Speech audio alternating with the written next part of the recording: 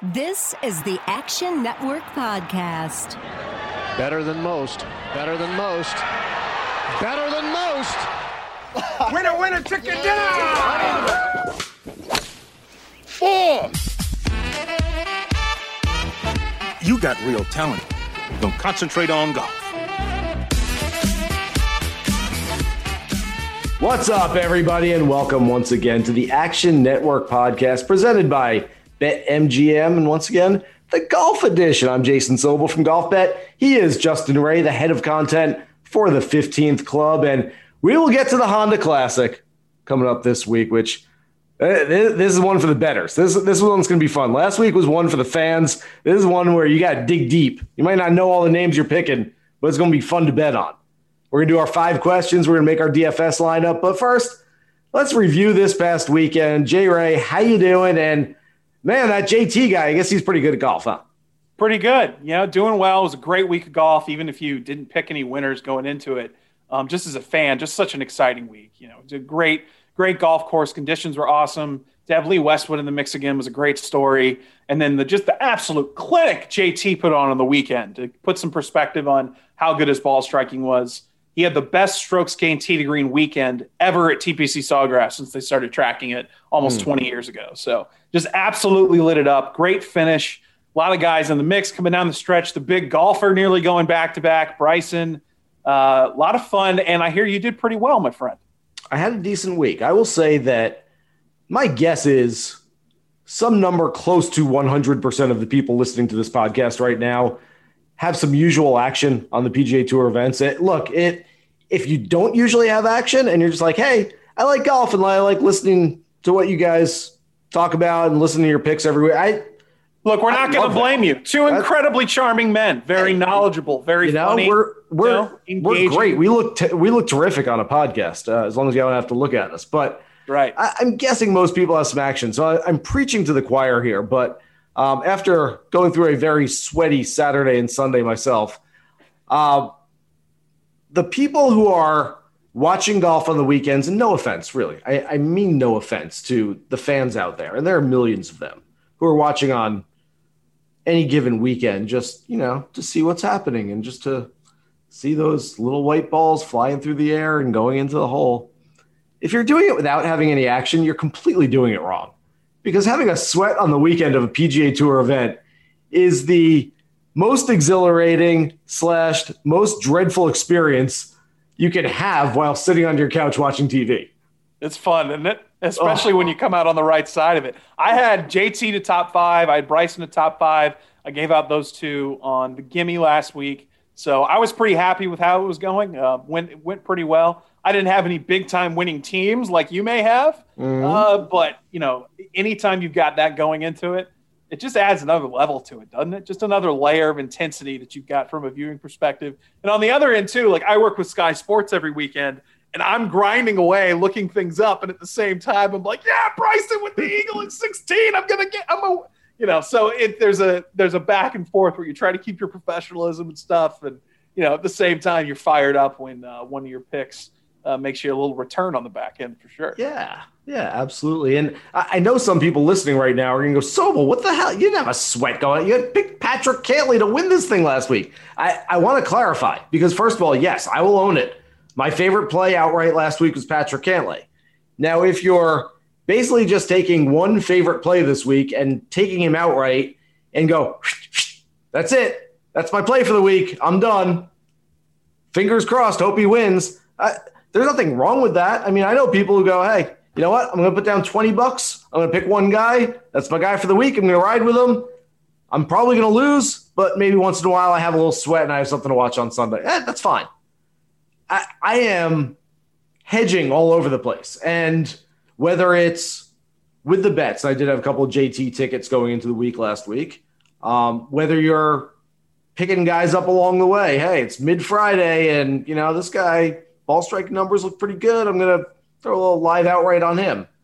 Whether it's a weekend and single round DFS contest, that can make someone nice little profit, nice little ROI. I speak from experience there. So, yeah, I mean, there are different ways of doing this where it's not just, hey, I heard your pick and your pick wasn't good. I had a couple of people on Twitter say, oh, nice pick with Cantlay last week. I guess you really crapped the bed with, okay. I picked Cantlay. Doesn't mean, though, that just because your number one favorite pick of the week doesn't win, doesn't even make the cut, that you can't turn a profit that week. You can make ROI. If you can get some money back on it if you mix it up a little bit. For example, Sunday morning, I knew I had Bryson top 5. I knew I had JT top 5. I had some good action going with a couple DFS teams. But just in case the impossible happened, I threw $5 on Doug Gim at like 80-1 to win. Why not? On Sunday morning. Why not? Because we've seen Craig Perks won the Players' Championship in his debut. Why not? Doug Gim's a former number 1 amateur in the world. What if he goes out, has the day of his life, shoots 67, wins the golf tournament? I don't know. Could happen. It didn't, but it only cost me $5. So, whatever. I'm not throwing anything away on it. But you got to have multiple irons in the fire, It gives you a little more to look forward to. I love making those plays. I mean, I guess the smartest play would have just been JT, but I think there would have been a smart play on Corey Connors. Brian Harmon, somebody like that going into Sunday where you're sitting there, hey, okay, I didn't win, but at the end of the day, man, that was really fun. My guy was in it for a good solid 3 hours. I was watching the leaderboard, watched him on TV. I had a little sweat. That was worth it for me to throw $5 on him and get something out of it. And even you doing that with Doug Gim, okay, so Doug Gim didn't win. You're not mad at Doug Gim right now, like, man, I could have won so much money if you had just, all you had to do was shave 12 strokes off your final round score. I could have won this thing. Come on, man. Yeah. Speaking of being in it till the end, Lee Westwood again for a second week in a row, right there knocking on the door of what would have been an enormous victory. I mean, this week would have been probably, the biggest victory of his career. I don't think you can dispute that. Yeah. So my number here to give you context on Westwood, 54-hole leader in back-to-back weeks. 15 guys have done that in back-to-back weeks on the PGA Tour over the last 15 years. 12 of them won at least once. So only 3 of them didn't win at all. Mm-hmm. Lee, Daniel Summerhays in 2013, who did it like Barbasol and John Deere, and Jordan Spieth earlier this year. It's very rare that it happens where a guy has the 54-hole lead in back-to-back weeks, but even more rare that he doesn't break through with a victory in either one of them. So just a heartbreaking defeat, but at the same time, a feel-great story. Lee Westwood's back in the top 20 in the world. His ball striking is as good as maybe this stretch, as good as I've ever seen. A guy I've had the pleasure of following my entire career.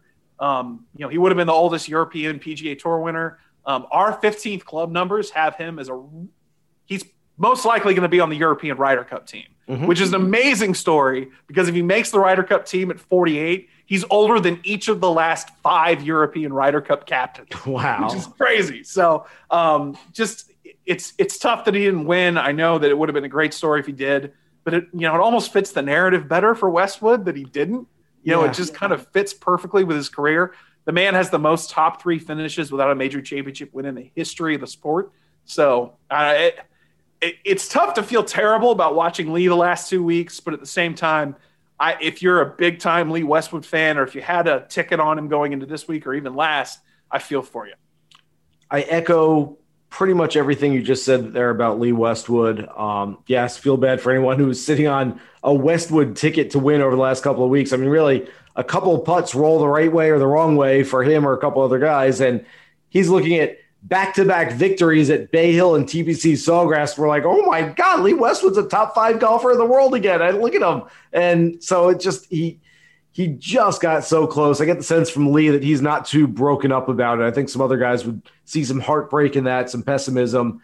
Lee's living his best life right now. He absolutely is. He won $2.5 million the last 2 weeks. Yeah. And I read today, Monday, when we're recording this, that he went to Augusta National and played golf with his son. He did. Lee's doing all right. He's going to he had a nice glass of red Sunday night, maybe 2 or 3. Maybe. The man's in a good spot.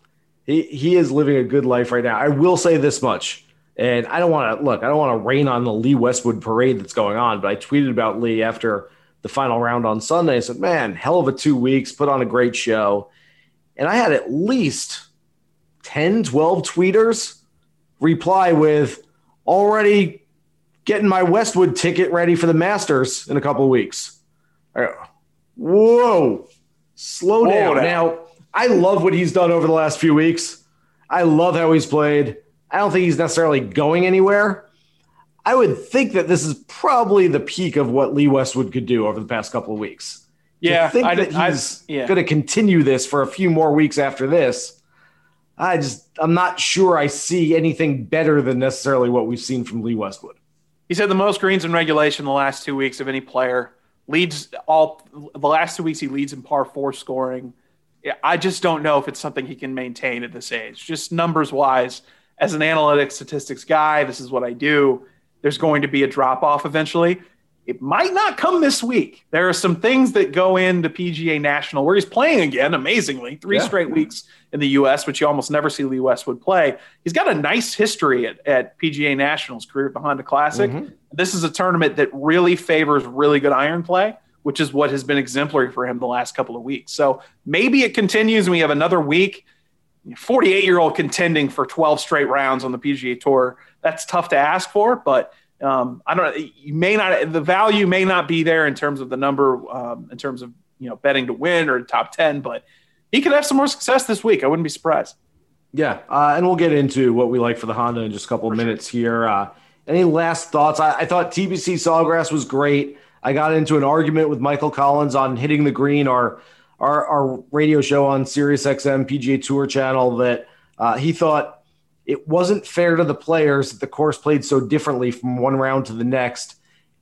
And my contention was that's exactly what it should do. Give them a hard day, then give them an easy day, then give them a sort of medium day, then give them another hard day. Like, I just love the fact that based on how they set up the golf course, it can change what the overall scoring average is, just based on some pin placements and some other, maybe where the tee boxes are just a little bit. I love the fact that this is an outdoor sport. You can play different on a daily basis, and we're not doing this in a dome with the same dimensions every single time.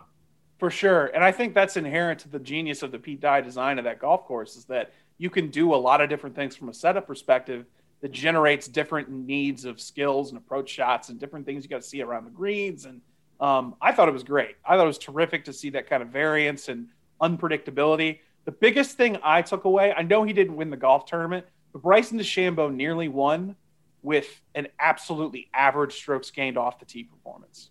He was not very good tee to green on the weekend, and he nearly won the golf tournament. Saturday, he putted out of his mind. He was second in the field in strokes gained putting. He lost strokes to the field on Sunday. If he just gains maybe half a stroke on the field with his putter, he might have been in a playoff with Justin Thomas. And I think that's something to really take away moving forward, is that, this guy is a complete player. It's not just somebody who hits the ball a long way. This isn't Happy Gilmore 2.0 or anything. This is a dude who is skilled through the bag, and he's going to be a force to be reckoned with at any golf course he goes to. I tweeted it on Sunday, said a lot of people have been chasing after, a lot of players have been chasing after Bryson's speed and distance. Maybe they go chase after his putting stroke. I mean, and I think you tweeted as well that Bryson leads the PGA Tour in par 3 scoring average, doesn't he? He does, correct. If you're not seeing what the whole complete picture looks like, you're just not looking. You just want to look at, oh man, he crushes it off the tee. Yeah, but look, long drive guys can go out to TBC Sawgrass. They're not challenging for the title out there. They're not winning at Bay Hill just because they hit the ball far. You've got to have a complete game, and he does indeed have that. And I've sung this, I've been the choir on this before, but in terms of, we talk about the explosiveness off the tee in terms of the driver, but I think maybe the even bigger benefit is that Bryson can hit 9-iron when other guys are hitting 6 out of the rough. And that's what he won with at Winged Foot, was his ability to hit the ball higher with more trajectory and land it in better spots on the green and have more birdie opportunities when he missed the fairway. Whereas, if Lee Westwood is hitting 6-iron out of the fairway and Bryson is hitting 9-iron out of the rough, Bryson is going to have a better average proximity of the hole than Lee Westwood is. Right. It's just the nature of it. And that's one of the big advantages in terms of his distance that I don't think it's talked about enough. We love to talk about the driver and, he hit this one 340 off the tee, or he carried the water at Bay Hill, or whatever it might be. The bigger picture thing for me is his ability to do that, hitting the shorter irons out of the rough with higher loft that he's able to land and get into position to make more birdies. Last thing before we move on to the 5 questions, then get into our Honda breakdown. Have you ever seen a 2-minute span, especially in a final round of a big event, that featured a shank, a top, and a slice? Brendan Toddles hit the Flower Island. What do you do? Can you get out there? That's the question that everyone was asking. I was waiting for you to have the answer to that. I have no numbers on that. I don't know if anyone had ever hit the Flower Island. Flower Island sounds like the third world in like Super Mario for Super Nintendo. Like, can Luigi conquer Flower Island and rescue the princess? Like, he almost hit that, and then the Bryson shot, was that like a chunk knuckle? I don't know what that was. Bryson said he didn't top it, and then later said like the driver, the face of it cracked. Bryson, you topped the ball off the tee. That thing looked like a Tim Wakefield 1-2 2004 pitch on the outside corner off the face. I don't know what that was. And then Westwood hit it off the planet with his shot. It was nuts. I don't know Westwood. What was going on. I just tweeted the word "what." Yeah, poor Westwood. I mean, it wasn't a good tee shot, but if he did that without the vacuum of the other couple of things happening, it's like, okay, he sliced one off the fourth tee. That wasn't good. But he does like it as the third in a row, and we throw Westwood in with these like shots that we've never seen before. Bryson, by the way, on 5, hit it 224 yards longer than he did on 4. I need some sort of stat, the bounce back driving stat, on whether that's the biggest differential between drives that we've seen in a while. It was like the old Buffalo Wild Wings commercial where the guy hits the button to get them to go to overtime and like the sprinklers pop up on the football field and trip the guy at the 1 yard line or whatever. Like it was an unbelievable sequence. Yeah. I mean, just crazy. And I have a question for you later when we do our 5 questions kind of related to that, but just a crazy 20 minutes. It was maybe the most entertaining stretch of the weekend. And then you saw some beautiful shot making down the stretch, but that part was it was a reminder of just how difficult this game is. Yeah, and we never see that kind of stuff. Maybe on a Thursday afternoon they go, hey, let's go to Jones, who's +7 playing the 13th. And you're like, why are they shot? Oh, that's why. I mean, 99% of golfers only are seen on golf telecasts when they're playing their best. Yeah. The exception being like the top guys in the world in the first 2 rounds. But you never see like Martin Traynor scrapping out there off 6 straight MCs, on a let's go live. We're going to follow every shot of Martin Traynor day. And I'm sorry to pick on Martin Traynor. Every shot live. That's what every shot live means. We're going to start seeing these things. It's not just the opportunity to hear every player in the world curse unknowingly, which they warned against. It's every shot, which maybe one of the highlights of the weekend. Spieth accidentally hitting into Rory Sabatini, which I don't know if you saw that. I thought of it and I was like, they're just like us. Like I've done that before on accident where I don't see the guy down in the fairway and all of a sudden you've got an angry dude on the next tee box that you got to apologize to. So that was wild. The comments between Spieth and Morikawa and their caddies were fantastic as well. So if you want to watch that video, it's been taken down by the PGA Tour and you can't. But other than that, I thought it was great. So, let's get to those 5 questions. 5 minutes, 5 questions you never asked. I got to be honest with you. I get a little irritated when somebody calls me away from my golf. This is 5 Under. Okay, let's get right out of the gates. We're going back to our guy, Lee Westwood, we talked about earlier. Former world number 1, 25 European Tour wins, but he's never won a major, a WGC, or a Players' Championship. So I want to ask you, whose career would you rather have? Lee Westwood or Graham McDowell? Graham McDowell, U.S. Open champion. He's got close to double-digit European Tour wins. The big one that McDowell has, or Lee Westwood? Oh. We don't see these beforehand. This is off top. Yeah, this is no not research done beforehand. I will go Lee Westwood. I say all the time, like, look, big tournaments are great. We want to win major championships, and everyone does. This is a job. This is employment. We're trying to pay the bills around here. Lee Westwood, I'm guessing, has made 3 times more than Graham McDowell in his career. At least, yeah. At least, Give me the Benjamins. Okay, fair enough. You'll notice in who I picked, I didn't want to pick a one-time Masters winner because you go back every year. Yeah. It feels like there might be more off-course earnings throughout your lifetime for being a one-time major winner who won the Masters. Like Lee Westwood versus Danny Willett could be a very different question than Lee Westwood against Graham McDowell. Right, or like Mike Weir or somebody like that, like something that you think you could bank off of. So same kind of vein, whose career would you rather have? Lee Westwood, this is question number 2, Lee Westwood or Louis Oosthuizen? Louis won at St. Andrews, won the Open Championship by 7 shots. Mm-hmm. You and I were there. He's won the runner-up Grand Slam in the majors, an amazing achievement in and of itself. It's kind of like, a little bridesmaid deal there. Westwood or Oosthuizen? Without having, I know their victory totals, sort of, without having like career earnings and other. Oosthuizen's like 10 years younger than Westwood too.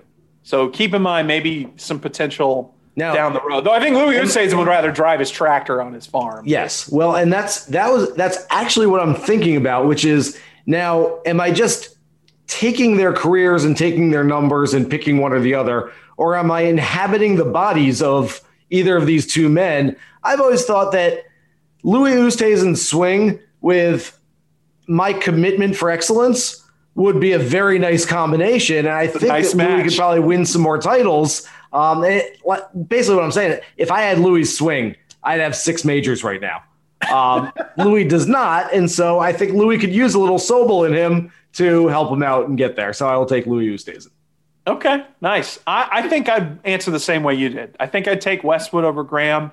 I think Graham's had an awesome career for his skill set too. A guy doesn't hit the ball very far. Yeah. And that major win at Pebble Beach, in retrospect, crazy week. I didn't mean to get on this tangent, but Tiger was right there. Ernie was in the mix. It was a really memorable day. And I think I'd take Oosthuizen over Westwood too. And the behind-the-scenes stuff for Graham's win was fantastic as well. Yeah, for sure. All right, question 3. Justin Thomas has now won 14 times on the PGA Tour. He's 27 years old. Dustin Johnson, 24 wins, 36 years old. Who ends up with more PGA Tour wins, Justin Thomas or Dustin Johnson? JT. Don't think it's close.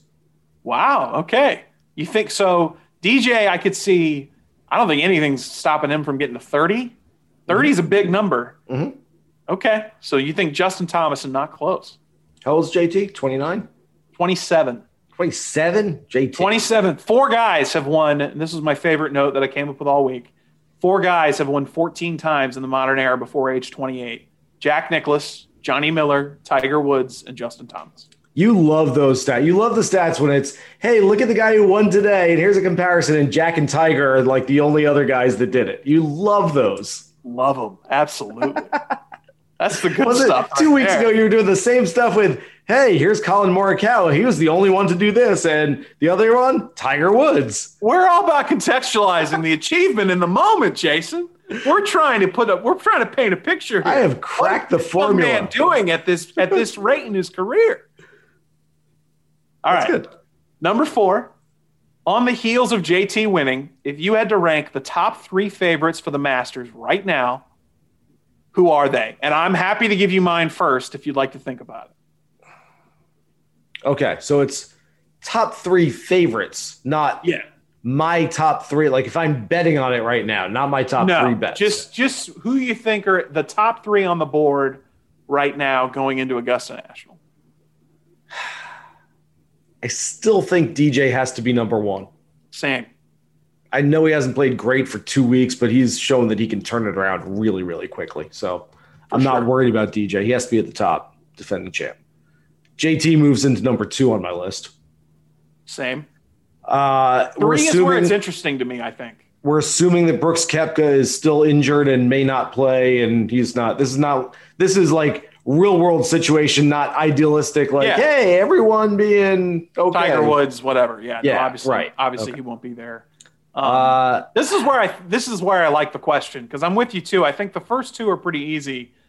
My third guy is probably Jon Rahm, based on how well he's played at the Masters in his career. And then I wrote that down, realized I just wrote down 1, 2, and 3 in the world ranking. Right. And I was very disappointed in myself. So, but that might be the answer. It might be the answer. One. I mean, I can sit here and go contrarian and say Xander Schauffele. Xander hasn't won in, it's coming on 2.5 years now.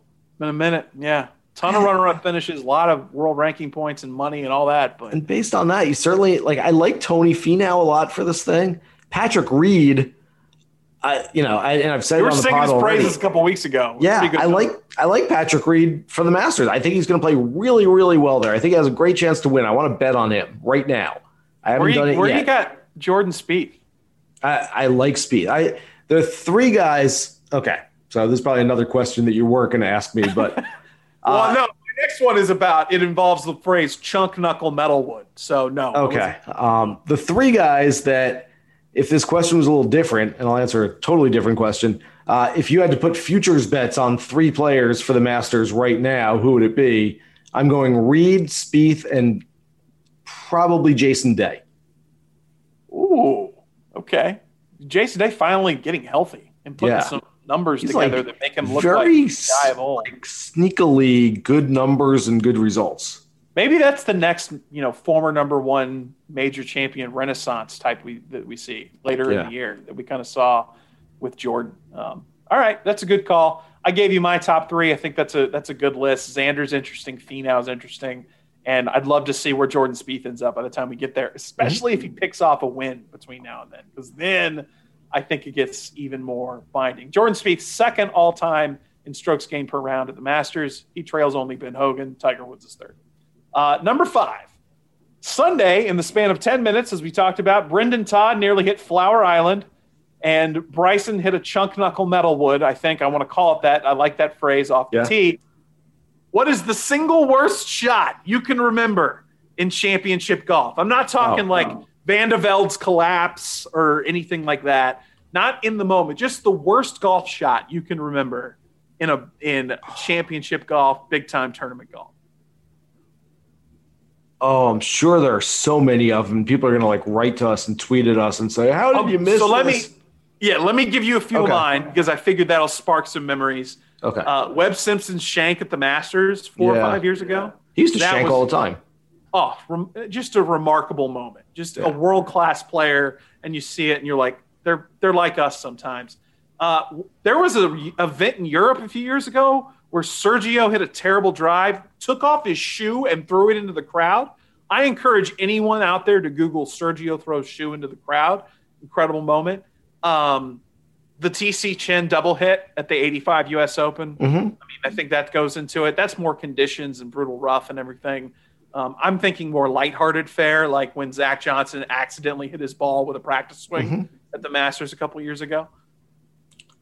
Yeah, I'm going to go. This is a personal question, so I'm going to put a personal slant on it. Okay, I like it. This is probably about 8 years ago, and I don't believe that the branch is still there, the limb of the tree, but the 6th hole at TPC Sawgrass, which we just spent all weekend watching, used to have this limb that would go across the tee box, where I used to look at it and go, if I was playing from this tee box, I would hit that thing every single time. It's it's the exact trajectory of where my drive would be, and these guys just walk up there and I'll hit it under, I'll hit it over. They didn't even see it. I'm going to hit it because it's the one branch, right? I always used to stand there behind the 6th tee box and go, the thing, it's not like a little twig. That's a big, there's a huge log that goes across. It's 15 yards up in the air or 10 yards up in the air. And it's right there. And you're going to hit it. It's 20 yards in front of the teeing ground. And so I was out there once pondering this very question as Ernie Els, of all people, is standing there,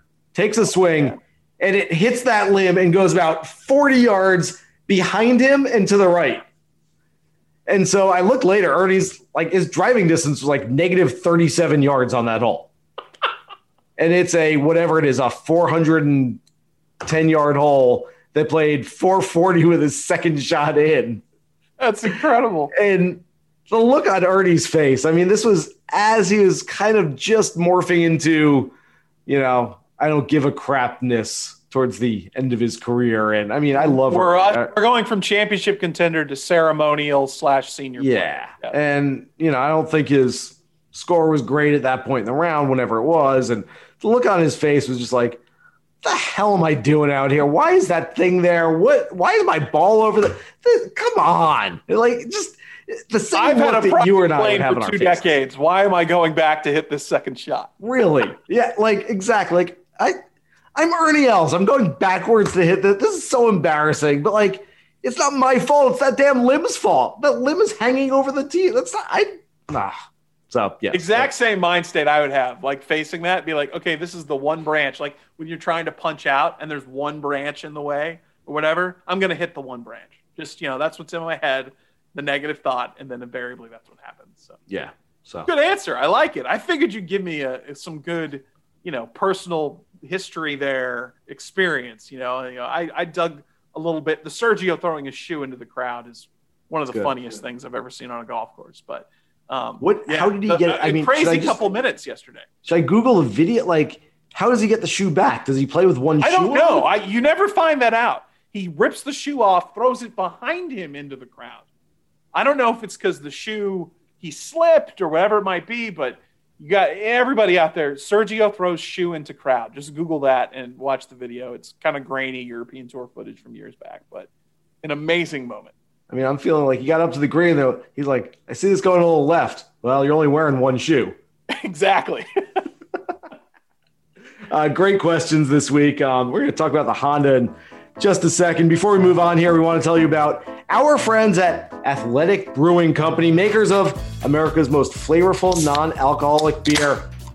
That's not a sound effect. I really just opened one. Around here, March Madness is our favorite time of year. So if you're looking to take it easy on the booze this March and just focus on celebrating the season, do some good, wholesome gambling, Athletic Brewing's award-winning beers are a great option because for years now, Athletic Brewing has been making great tasting beers that celebrate the innovation of great craft beer, but without the alcohol. So if you want to support this show, head to athleticbrewing.com, check out their selection, and place an order using code ACTION15. This gets new customers 15% off their first order, and if you order 2 or more 6-packs, shipping is always free. That's athleticbrewing.com. Use the code ACTION15 on that first order and enjoy great taste while keeping your gambling edge. Sounds good. I like it. I'm in. Nice. All right, let's get to the Honda. We have got 6 players in the top 50 who are at PGA National this week, a stark contrast from what's a somewhat star-studded event on most years. So it's Daniel a great Berger, week to dig deep, isn't it? I know you love these you're up weeks. to your I love elbows these weeks. and Kyung Hung Lee around the strokes gain around the green numbers. Trying to find an edge. This is our kind of weeks. Daniel Berger opens up as the favorite. Right behind him, Sungjae Im, Joaquin Niemann, Im at 1,300, Niemann at 2,000, 20-1. Lee Westwood plus 2,250, Russell Henley, Adam Scott at 30-1, Taylor Gooch. Never thought we'd see Taylor Gooch at 35-1, Shane Lowry at 35-1, and on and on and on. Maybe some very interesting names here.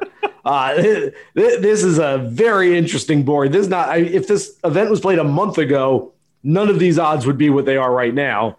And so it just goes to show you the changing marketplace all the time. Let's start at the top. To me, there are really probably 6 guys at the top of this thing: Berger, Im, Niemann, Westwood, Henley, and Scott, who are sort of the cream of the crop in this one. I'm not sure where I go. I might go Adam Scott if I had to take just one guy, especially at the number he's at. Adam Scott at a price 3 times bigger than Daniel Berger feels like a pretty good bargain there. Yeah, terrific numbers on this golf course. Won here a couple years ago. He's the only player with 4 or more birdies per round at PGA National over the last 5 years. So that gives you some positive vibes going forward. Hopefully you can replicate that. Had some good ball striking moments last week at TPC Sawgrass. Hit those 3 great approach shots Thursday, Friday, Saturday at 17. But some good numbers for Adam Scott. If I'm going at the top of the board, I'm probably leaning towards Joaquin Niemann. Sneakily really consistent this year. His iron play has been really good. Top 20 in strokes gained approach since the beginning of last year. He's made every cut this season. He's 3rd on tour in birdie average, 5th in scoring average. Among those guys at the top, I know that seems like that's a tough number probably for Joaquin Niemann, but on a difficult golf course, I think that's the guy I'm going to pick among those, those top ranked guys. Yeah, I've seen some love for Niemann already. I liked him a lot last week. He was sort of my, not so sleepy sleeper pick going into last week. I thought that he could go out and contend. Never really played great. The numbers were okay. I mean, you look at the numbers across the board. The putting numbers are actually what gives me a little reason for optimism moving forward. His record here is not great. I believe he had a 59th and a missed cut, but at this point in his career, I really don't look too much at past results for Niemann because he's matured so much in the past year anyway that it just doesn't matter a whole lot. Berger obviously has grown up here. He's really good. He's been playing well. I don't know that he picks off another win as quickly as this, though. Just won at Pebble not that long ago. Sungjae Im, based on – I wonder what the number would have been on Sungjae if he had posted, I think on Saturday, what did he shoot, 78, something like that? He went 66, 77, 66 his last 3 rounds. If that last round was another 77, instead of 13-1, what do you think his number is this week?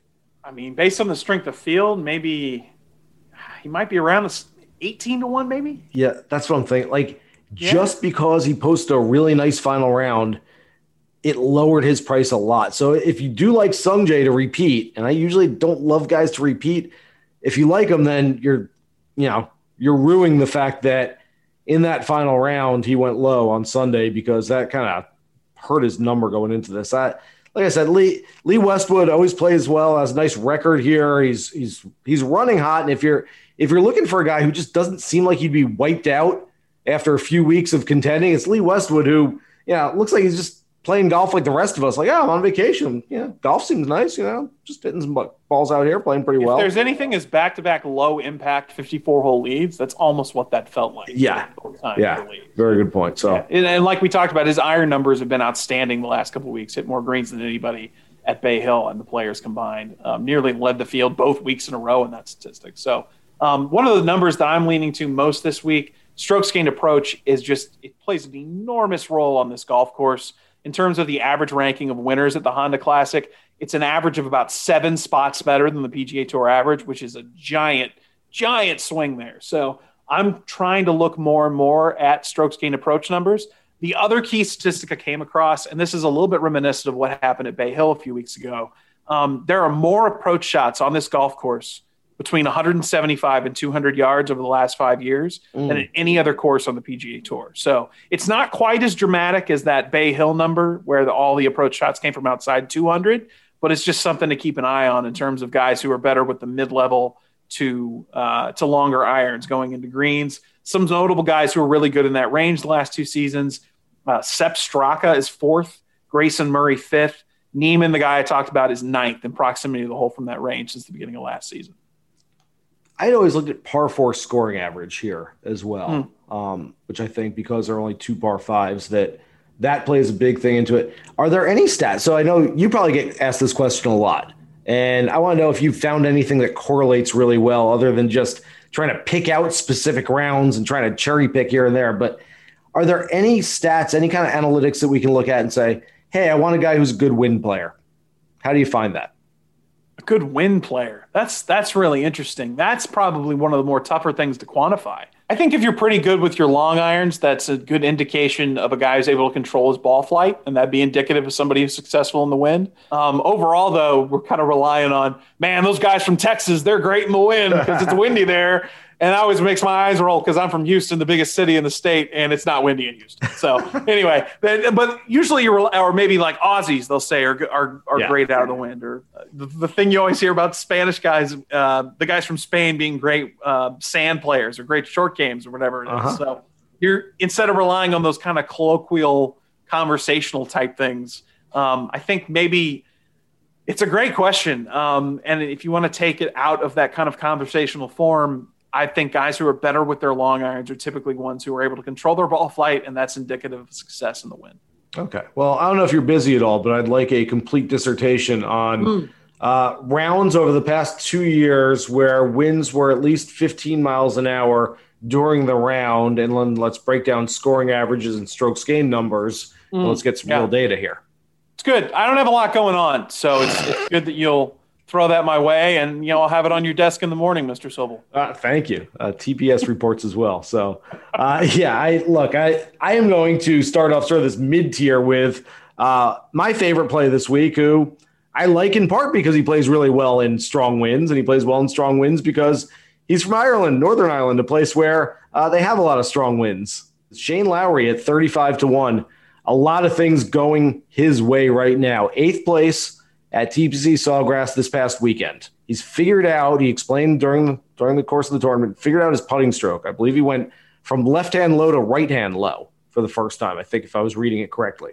He's going, and should be right now as we're recording this, to Augusta National with Lee Westwood, but it's not the Lee Westwood part that really makes me like Lowry a lot. It's the fact that Lowry's coach is going with them as well. And so spending 2 days with your coach at Augusta National can't be a bad thing going into Honda. He also happens to live 5 minutes away from PGA National, and he really likes it there and likes the golf course. So that's a lot of things going his way for this week. What do you think of Lowry? And I'll give you a couple other names before I kick it to you. Just guys in this sort of mid-tier. So we're going from 35 to 1 to, let's say, 80 to 1.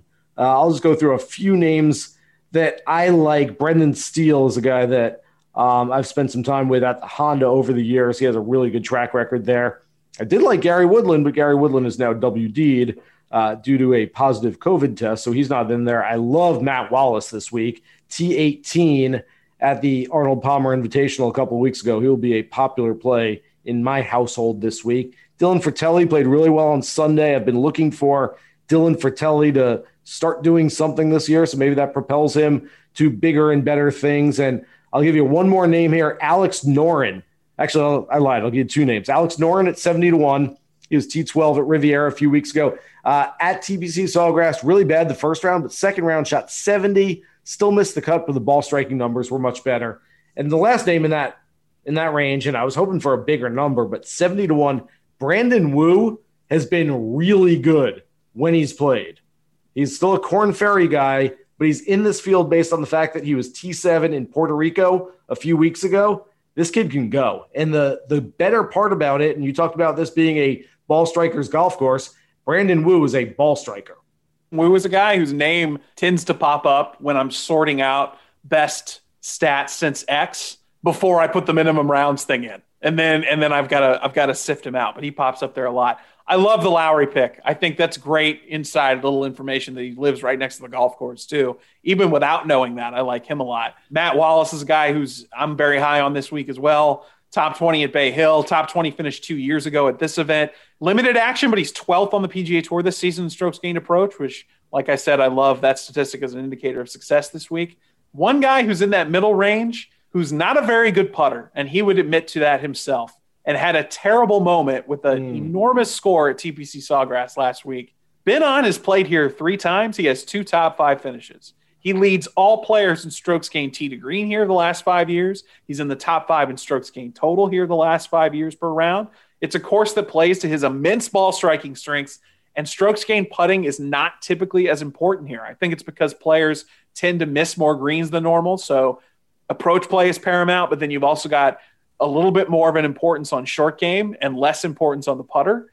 I think that Ben On is a guy who's going to put himself in a position to make a bunch of birdies. Whether or not those putts fall, that's another question altogether. But Ben On at 66 to 1 with that course history and that ball striking ability, I think he's interesting. I'm probably going to put money on him to top 10 at the minimum. I might have a flyer on him to win as well. So those Wallace and On were the 2 guys I circled in that range, and I really like Lowry a lot too this week based on how he performed, especially on the weekend at TPC Sawgrass. Yeah, we're definitely in unison there. I had Bet On in my preview this week as my karma play, first round leader. He shot 83 in the opener at TPC Sawgrass. Let's knock 18 or so off of that, get him to a 65 at PGA National on Thursday. Let's move this thing a little bit lower. I mean, there's some big numbers on some guys. The one that struck me, and I get it, he's not playing well, and I'm not going to bet him, probably.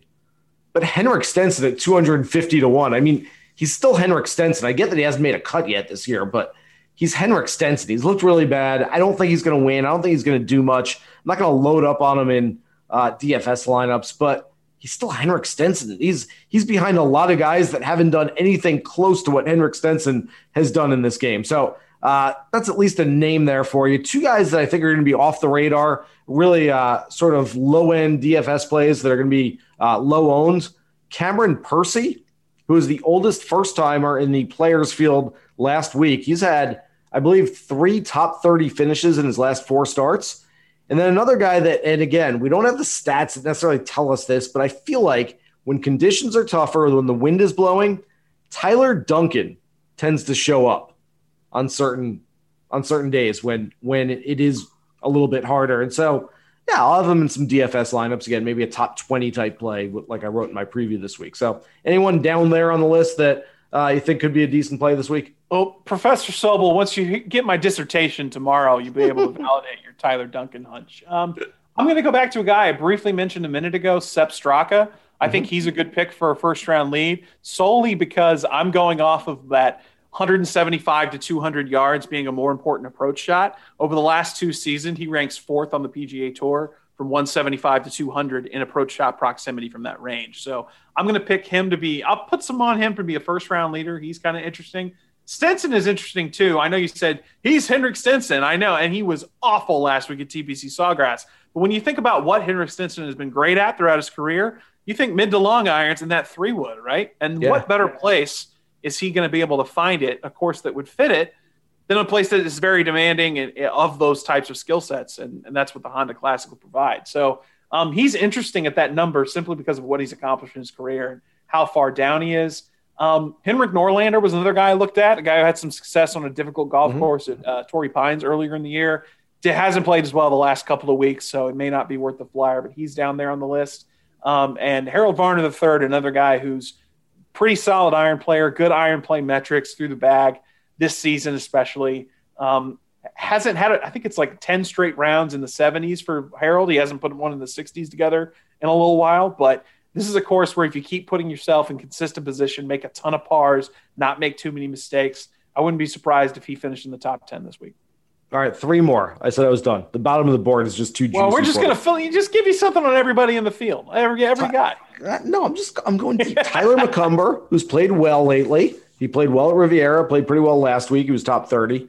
And then 2 wind specialists of varying degrees.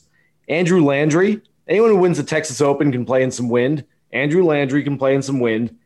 And this guy, Padraig Harrington, does he play well in wind? I don't know. Has he had any experience? I think he's been known to a time or two. 250 to 1. Padraig Harrington. He's won this golf tournament here. Then he beat Daniel Berger in a playoff. I think that ended on a Monday. Yep. Okay. I like it. Maybe. I mean, Vijay Singh nearly won this golf tournament a couple years ago. Veteran ball striker with success. Seemingly out of nowhere. I think he was in contention coming down the stretch, the back 9 on Sunday. Kept waiting for him to fall away. So maybe you see a Stenson or a Harrington in that kind of category succeed this week. This is Action Network podcast producer Matt Mitchell, here to tell you our friends at BetMGM have a great new sign-up offer for our listeners, a $600 risk-free first bet. Here's how it works. If you don't already have an account at BetMGM, just sign up, make your first deposit, and place that initial wager. If the bet wins, you get all the money. If it doesn't win, BetMGM will refund you in free bets up to $600. It's that simple. Just click on the link in this episode description to get started.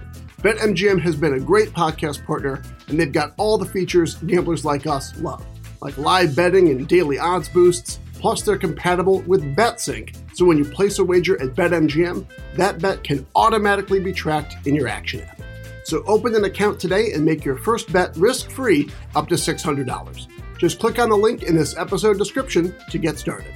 Must be 21 or older and physically located in Michigan, New Jersey, Colorado, Indiana, West Virginia, Iowa, Virginia, Tennessee, Nevada, or Pennsylvania. Please gamble responsibly. Gambling problem? Call 1-800-522-4700 in Colorado and Nevada, 1-800-GAMBLER in New Jersey, Pennsylvania, and West Virginia, 1-800-9-WITH-IT in Indiana, 1-800-270-7117 in Michigan, 1-800-889-9789 in Tennessee, 1-800-BETS-OFF in Iowa, or 1-888-532-3500 in Virginia. BetSync not available in Nevada. Thanks for listening. Now back to the show. Let's get to our DFS lineup. As always, we go to DraftKings and we go back and forth and pick 6 players for our ultimate DFS lineup, and then we collect our money at the end of the week. It's just that easy. Want to be a DFS millionaire? You're just one lineup away. We're going to go nose to nose with him, and you're going to play better than you ever dreamed of. Because, God damn it, that's what I demand of you. So let's get drafting. J. Ray, why don't you start us off and give me your first pick? Okay, I'm going to go with Joaquin Niemann out of the gate. I'll spend some money. He's the base guy for us this week. I mentioned his really good approach play numbers, top 20 on the PGA Tour in strokes gained approach since the beginning of last season. I think it's remarkable. This young guy hasn't missed a cut going back to the beginning of the season in the fall. I think he's primed for success. This feels like a week where he could have a big breakthrough and pick up win number 2, pick up easily the biggest win of his young career. I'm going to start us off with Joaquin Niemann out of the gates. All right. If you're spending money, I'll spend money because I do think there are a lot of lower price guys we can go after. I said I like Shane Lowry a lot. He's my favorite play. You like Shane Lowry? That's enough for me. 9,200, lock him in. Okay, I like it. We'll save a little money with my next pick. Talked about him earlier. One of the best on the PGA Tour since the beginning of last season. Proximity from 175 to 200. I think he can go out and make a bunch of birdies on this golf course. Seems like a little bit of a gamble because he doesn't have awesome form or a lot of history to go back on. But let's go with Sepp Straka, 6,700. I think he's a good value at that price, especially with that skill set coming into this golf course. All right, you saved us some money there, and I'm confident we can save some more money. So I'm going to spend a little bit more here, not too much, but I saw you nodding your head on our Zoom call as I was mentioning Matt Wallace's name, and he's a guy that tends to play well in tough conditions. We expect it to be tough. I would not be surprised to see Matt Wallace win this golf tournament. He's a very talented player. At some point, everything connects for him in one of these sort of one-off PGA Tour events that he's been playing every once in a while over the past couple of years. So at 8,500, I think Matt Wallace is a really nice play. Okay, I like it. I'll save us some money here, leave you with some change in your back pocket, going with pick number 6. This is a veteran player, multiple major champion, who has not missed a cut yet this season on the PGA Tour. Been manufacturing some really good rounds. He's been really close to missing the cut several times. He's made it by 1 or 2 shots on several occasions.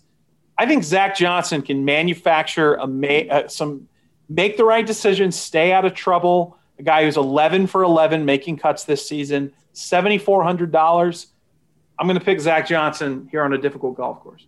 Okay. I don't necessarily dislike that. So, yeah, Zach Johnson there. What a vote of encouragement. Yeah. Okay. All right. I don't love the Zach Johnson play. What do you want from me? But no, it's fine. I'm just messing with you, man. I can either say I like that play or I don't dislike that play. That's the backhanded compliment of our DFS lineup. All right. I've got the 2 guys I like near the top. We got 7,800 left. Brandon Wu and Alex Noren. I've got the unproven commodity who's hungry to go out there and play. I've got the proven commodity who's not won on the PGA Tour yet in the U.S. Which one of those do you like better? Brandon Wu feels like a Keith Mitchell-ish breakthrough like we had a few years ago at the Honda Classic. And he's a talented guy. I mean, like you said, he's got some in his limited action on the PGA Tour, got a lot of great numbers. I'm looking at this DraftKings list here, 80 fantasy points per start. I mean, that's pretty damn good. I think I'll go with the unproven commodity. Why not? I mean, looking back, so he was 7th, as I mentioned, at the Puerto Rico Open. Before that, and these are all Korn Ferry starts, he was 2nd, 10th, 129th. Don't take him in Wichita.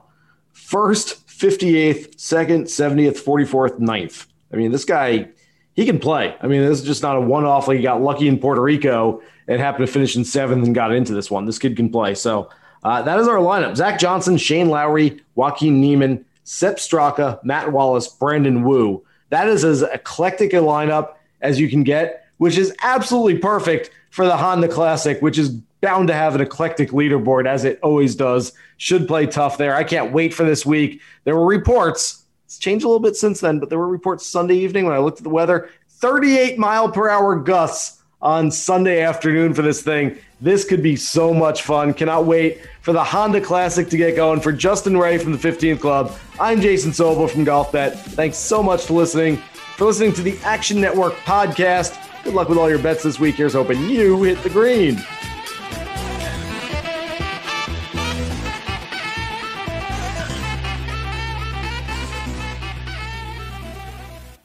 We're finished talking.